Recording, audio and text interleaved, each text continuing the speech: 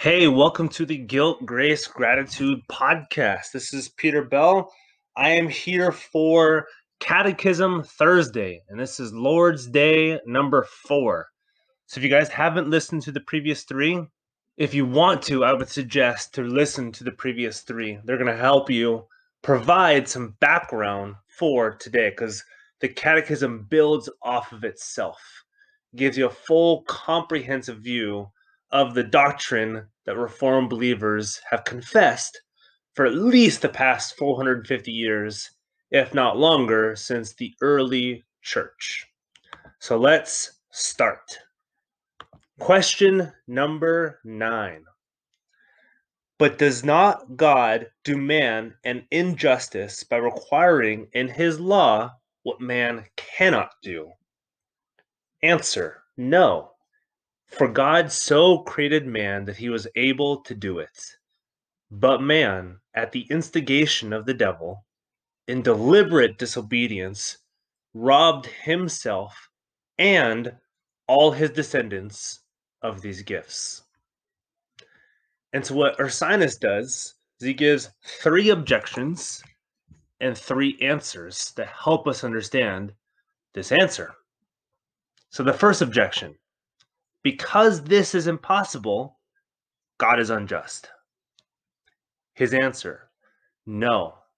God, by creating man in his own image, and see the previous Catechism Thursday for this, and gave him the ability to render obedience, he justly requires this law. Second objection: we didn't bring this sin on ourselves. We ourselves, both you listening to this podcast and me producing this, it was the devil's fault. Answer: when Adam and Eve fell, our parents, they lost this ability both for themselves and us, just as they received the punishment for themselves and for us. And if you want to see scripture behind this, it's Romans 5, verses 12 through 21. Third objection: because God commands something that's impossible, his command is going to fail. And so he answers first for believers. This command is not for vain, because 1, we acknowledge our weakness and inability. 2, we know how we were before the fall. 3, we ask for renewing of our heart. 4, we understand what Christ has done for us. And 5, we have new obedience to God through our new heart in Christ to the law. And then he answers to the non-believers. 1, the justice of God is manifest in their condemnation. 2, external discipline may be preserved. So we want to think the law still works in non-believers' hearts as it does for ours, because it shows them what is wrong and what is right, just in who they are and where they live. And you can see Romans 1, verses 18 through 32 for this as well. And 3, that those whom God wants to save will be saved. Ursinus then moves on to question number 10. Will God allow such disobedience and apostasy, which is just moving away from the faith, to go unpunished? His answer: certainly not. He is terribly angry with our original sin as well as our actual sins. And we've talked about that difference. Original sin is the sin we inherit, that is our sin under the law as we are born, as we have been raised, as we have our lineage through Adam and Eve. And our actual sins are thinking of when we lie in this age, when we steal, when we bear false witness, whatever it is that we actually do today. Therefore, he will punish them by a just judgment, both now and eternally, as he has declared, quote, "Cursed is everyone who does not continue to do everything written in the book of the law." And this is Galatians 3:10. This is also referenced from Leviticus 18:5. So Ursinus gives 5 objections, quick little objections. and then his answers. Objection 1. The wicked always seem to do well in this life. And how often do we ask this question ourselves? His answer: they will be punished, number 1, in the conscience. Number 2, the more they enjoy of his revelation, the greater the punishment. So even though they seem to do well in this life, that they have good things, that they're prosperous, that in itself, that joy is also leading to greater condemnation because they enjoy from God's hands. And then he says, number 3, they're afflicted with other punishments. His second objection: God will not punish sin because he didn't create it. Answer: he did not create it indeed, but he inflicted spiritual death at the beginning of sin.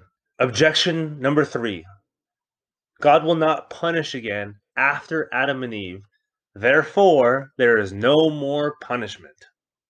His answer: present punishment is the beginning of that everlasting punishment. All is equal under the justice of God. Objection number 4: sins are different in character, therefore, they should not be equally punished. Answer: all offend the same law. Everything is judged equally under it. And while present punishment may differ, so think of how punishment today, so if we lie, we get one punishment. If we steal, we get one punishment. If we murder, that's an entirely different punishment in this life. However, eternal punishment is the same. Objection 5. All must be punished because of this sin eternally. All. Answer. This is such a cool answer. Because he has made satisfaction for his people in Christ. By inflicting our punishment on him, he, God, has satisfied his justice by making us righteous under the law. And then the last objection: he can't punish the righteous more than he did to Christ. Answer: this is only fatherly chastising. So think of when your father corrects you, whether your earthly father or another father figure, somebody else.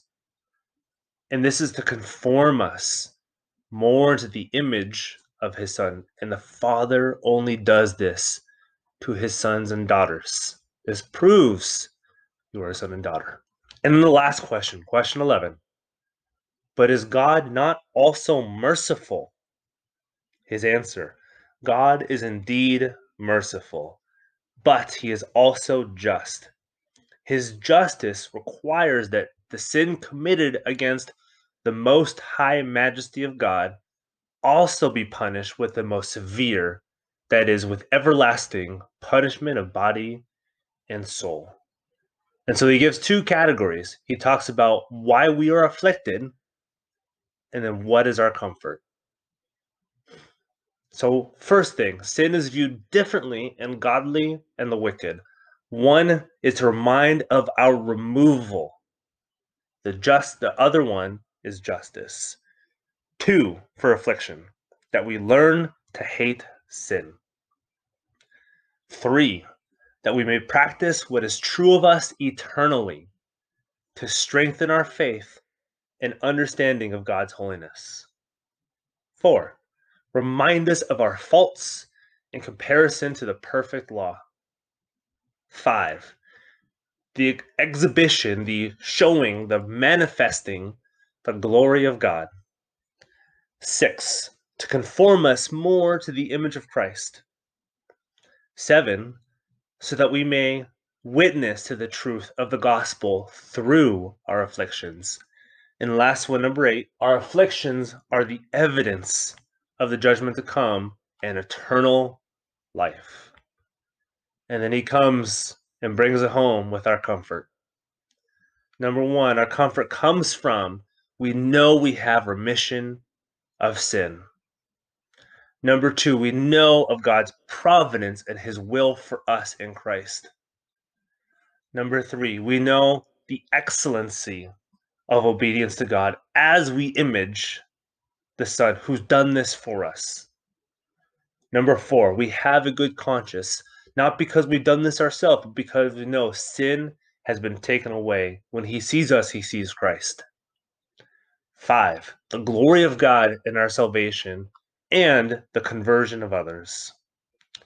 6, when we compare the glory to come in heaven to earthly glory, and we see this in a glimpse Sunday mornings in church with the preaching of the gospel, with worship, with Lord's Supper, with baptism, and with church discipline.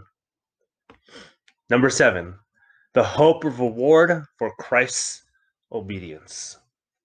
Number 8, the example of Christ and his saints.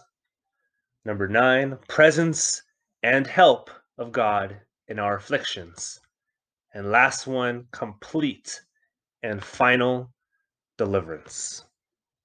So that was Lord's Day number 4, question answer 9 through 11. I hope you guys were helped. I hope you guys were reminded of the gospel, reminded of your rest eternally in Christ, because he has taken our affliction. He has taken our misery. He has taken our sins. He's obeyed for us. He has obeyed for us eternally. We do not have to worry about our standing under the law. Even when we're afflicted, even when we're reminded of our sin, we can say, yes, that is true. I am a sinner under the law. But the obedience of Christ is what counts in God's eyes. He has given me that obedience. So I hope you guys tune in again next week for Lord's Day number 5 as we continue with the Heidelberg Catechism. See you then.